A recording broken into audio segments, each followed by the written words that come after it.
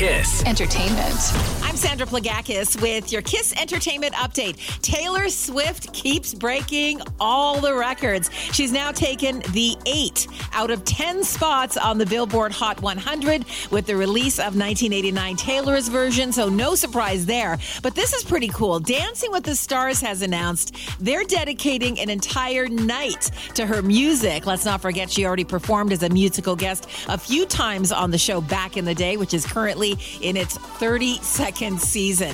Some pretty cool news for Calgary singer Tate McRae. She has a new album coming out next month following a 53-date international tour, but she's also been announced as musical guest on Saturday Night Live, hosted by Jason Momoa. That episode will air November 18th. And James Corden wrapped up the Late Late Show in April, and now he's announced a new show on Sirius XM called This Life of Mine with James Corden, where he's going to tell the untold stories of some of the most well-known public figures. The show is set to premiere in 2024. It sounds so good. That's your KiSS Entertainment. KiSS Entertainment.